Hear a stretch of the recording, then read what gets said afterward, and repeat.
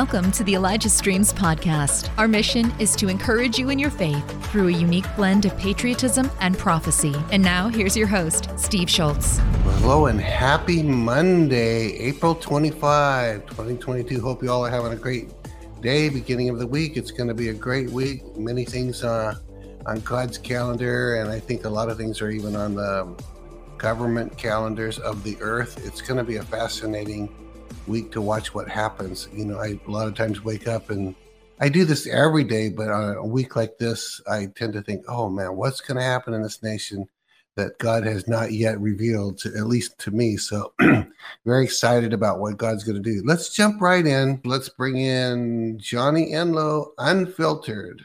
Here we go. 1349 hours, declaring it a riot. My message hasn't changed. You are the light of the world. You are the salt of the earth. You must from now on target darkness in your society. We are almost there. The pain is for the awakening. The awakening is for your children. Awesome, Mr. Unfiltered. How are you doing there? It looks like, oh, there you go. There, hey, I had a bigger screen than I thought there for a moment. That was fine too.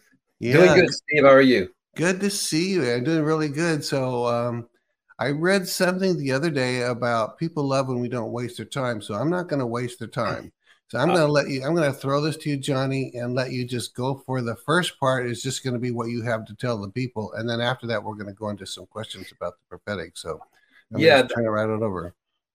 That sounds good. That sounds like it's going to be, we don't have to talk about it, so we can move on. Exciting tomorrow with Robin and Roger. But, you know, in that, I think you mentioned somewhere, perhaps on the job application, you mentioned the word Twitter, and it just reminded me, you know, I don't know if it's a done deal or not. Some are already reporting it that they've had to approve Elon Musk's. Very cool.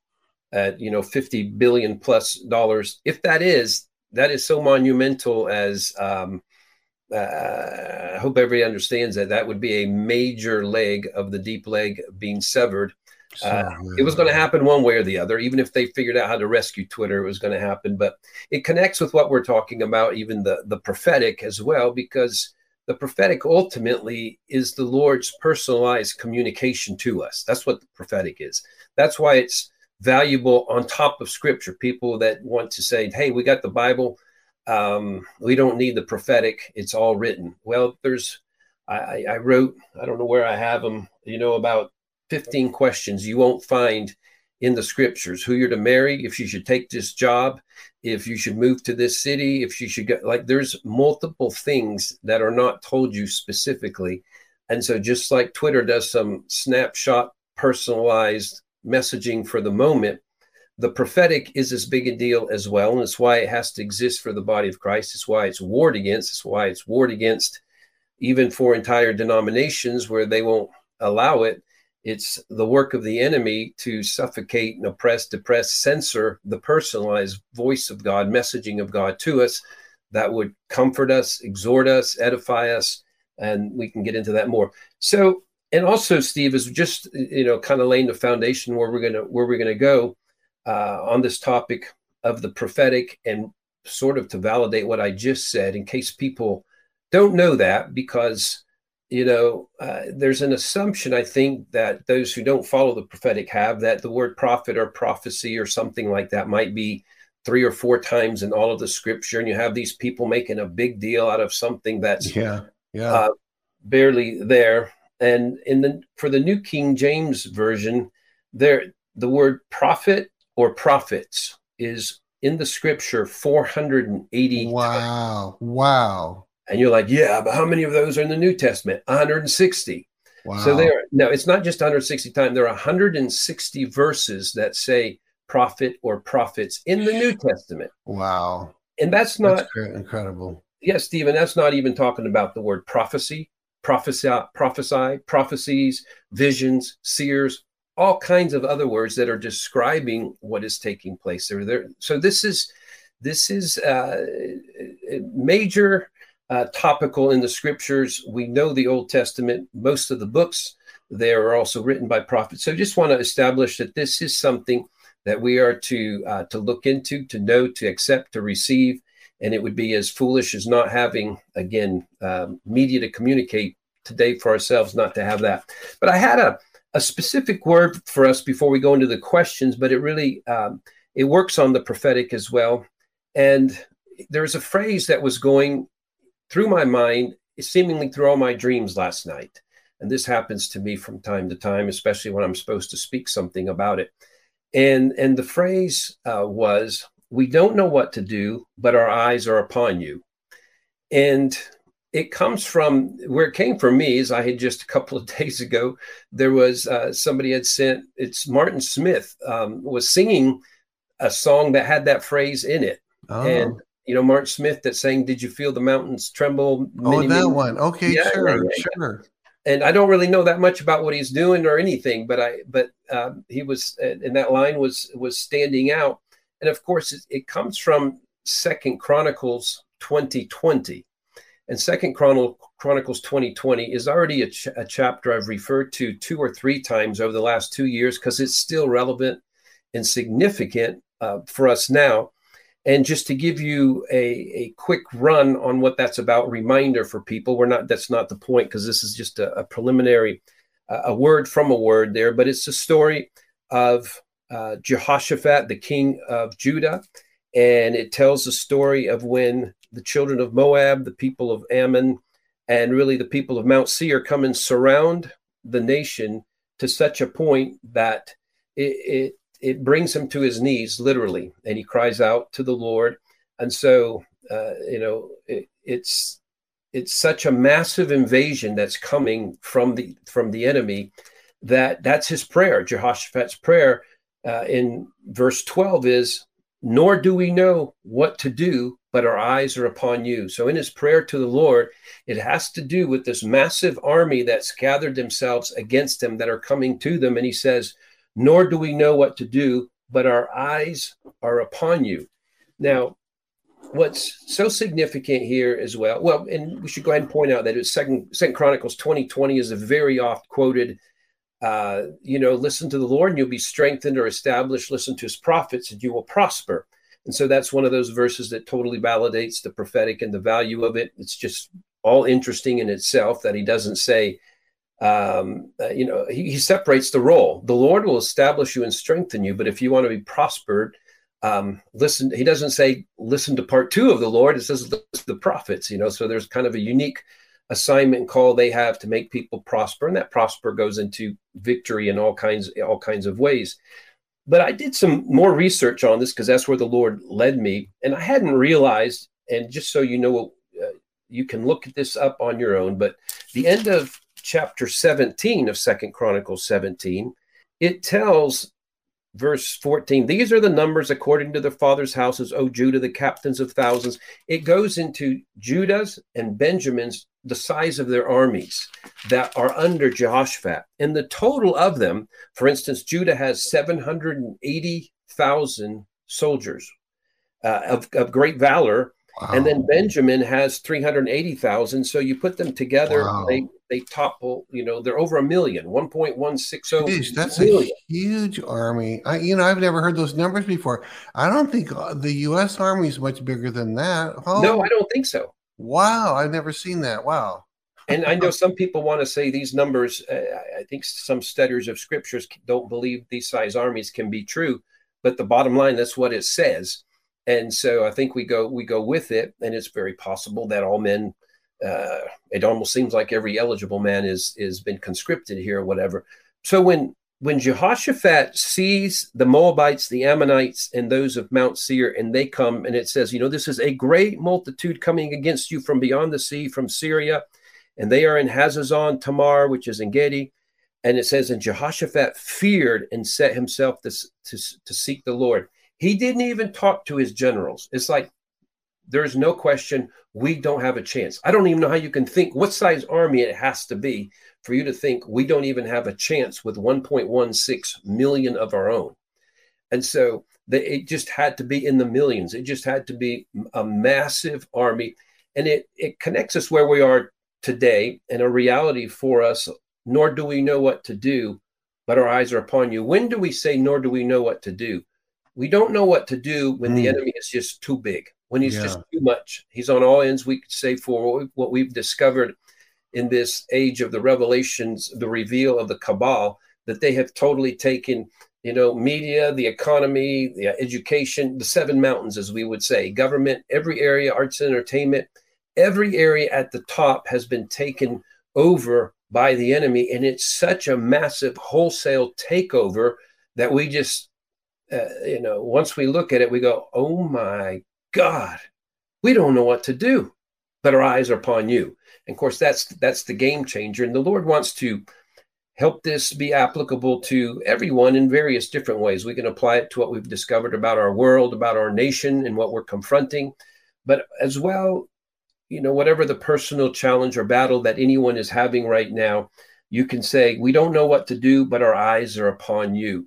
And this thing of the eyes goes beyond, simple perspective of the eyes. It really goes the prophetic. The prophetic is about being able to perceive what God is saying in the midst of all kinds of other voices, all kinds of other sounds, all kinds of other evidences. And this is where the simple prophetic word for today that the Lord wanted me to give before we went into the questions that also underline dynamics we're going to pull out of this story.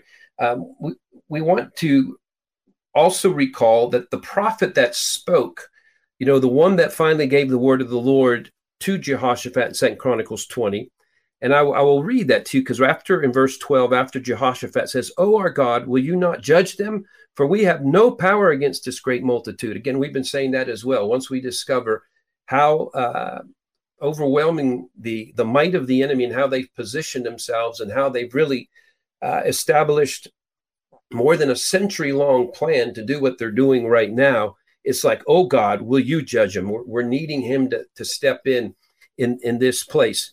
For we have no power against this great multitude that is coming against us, nor do we know what to do, but our eyes are upon you. And then verse 14, well, it first tells you that Judah, their little ones, their wives, their children, they stood before the Lord.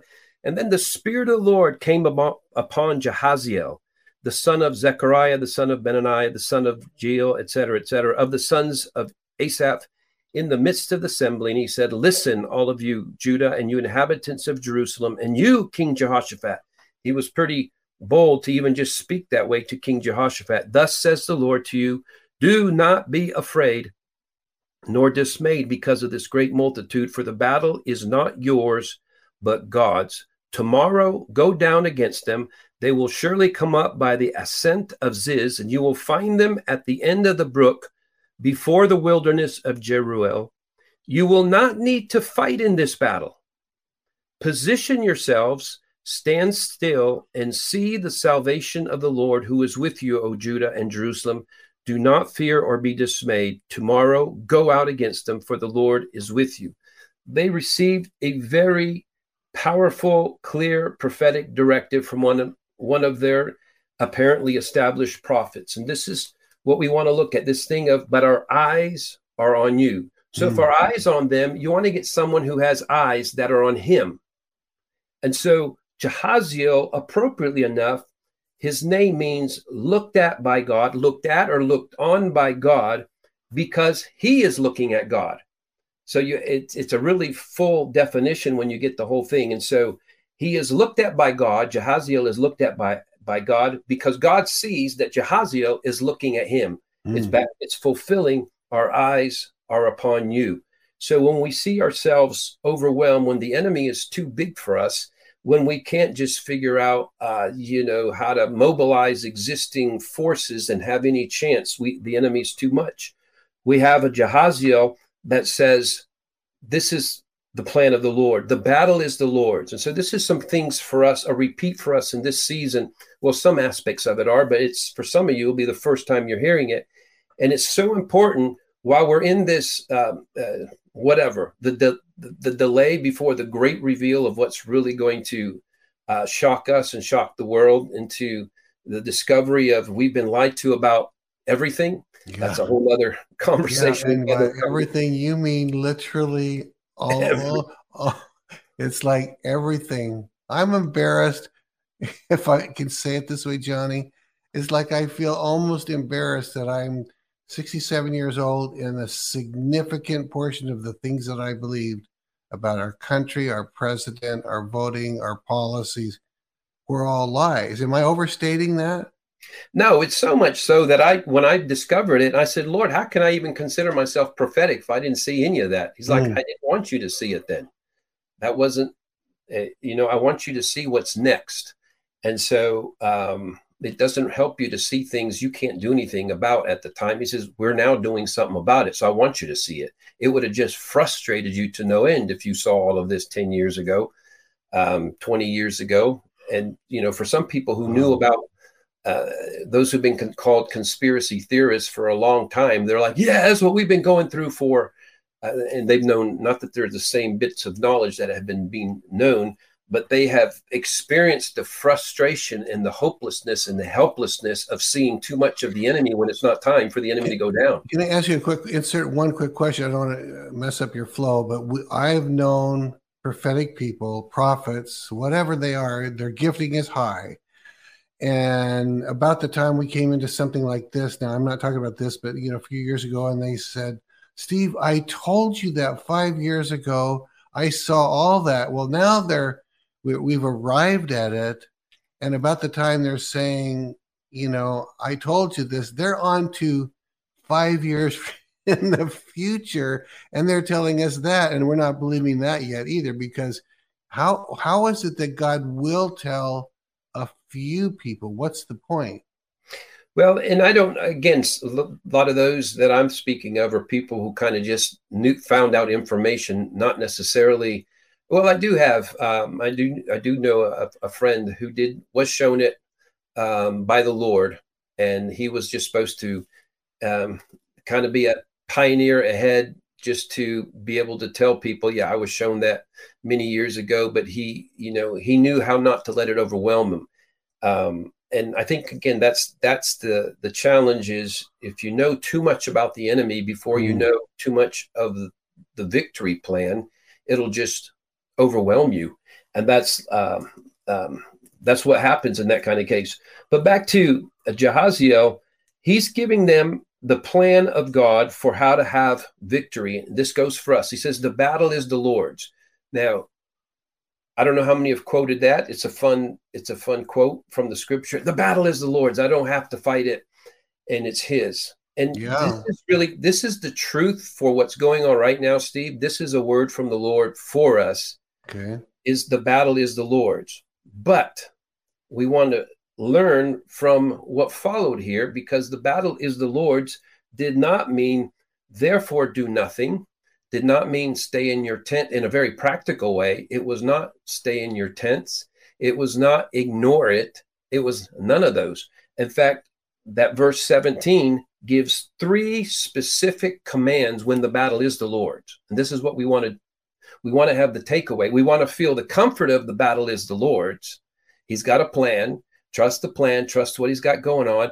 But there are 3 accompanying commands. And he says, position yourselves. Because that's right there in verse 17 that we were just, you can put it up there.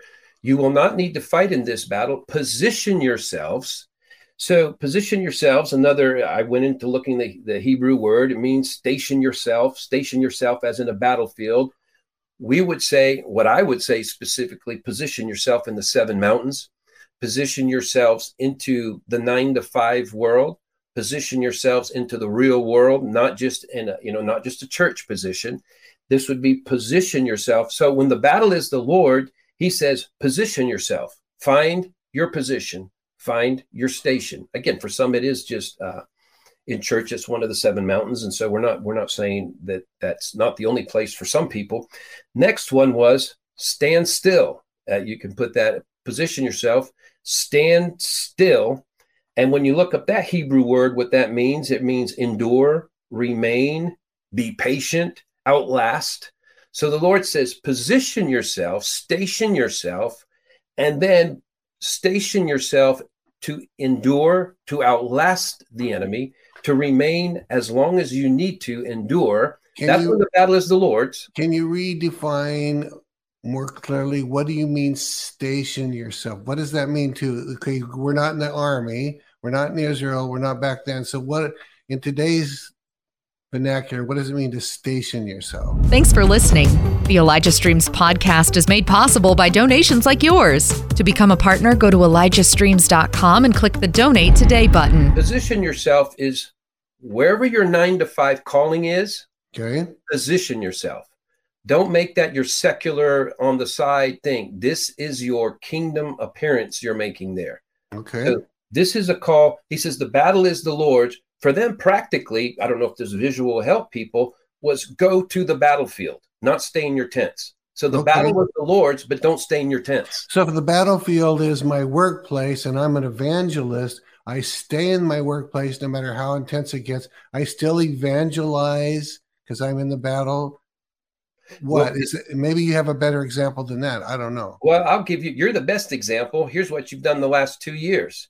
Okay. You've stationed yourself, Elijah List, Elijah Streams. You've made yourself more fruitful, given more opportunity. You've had to,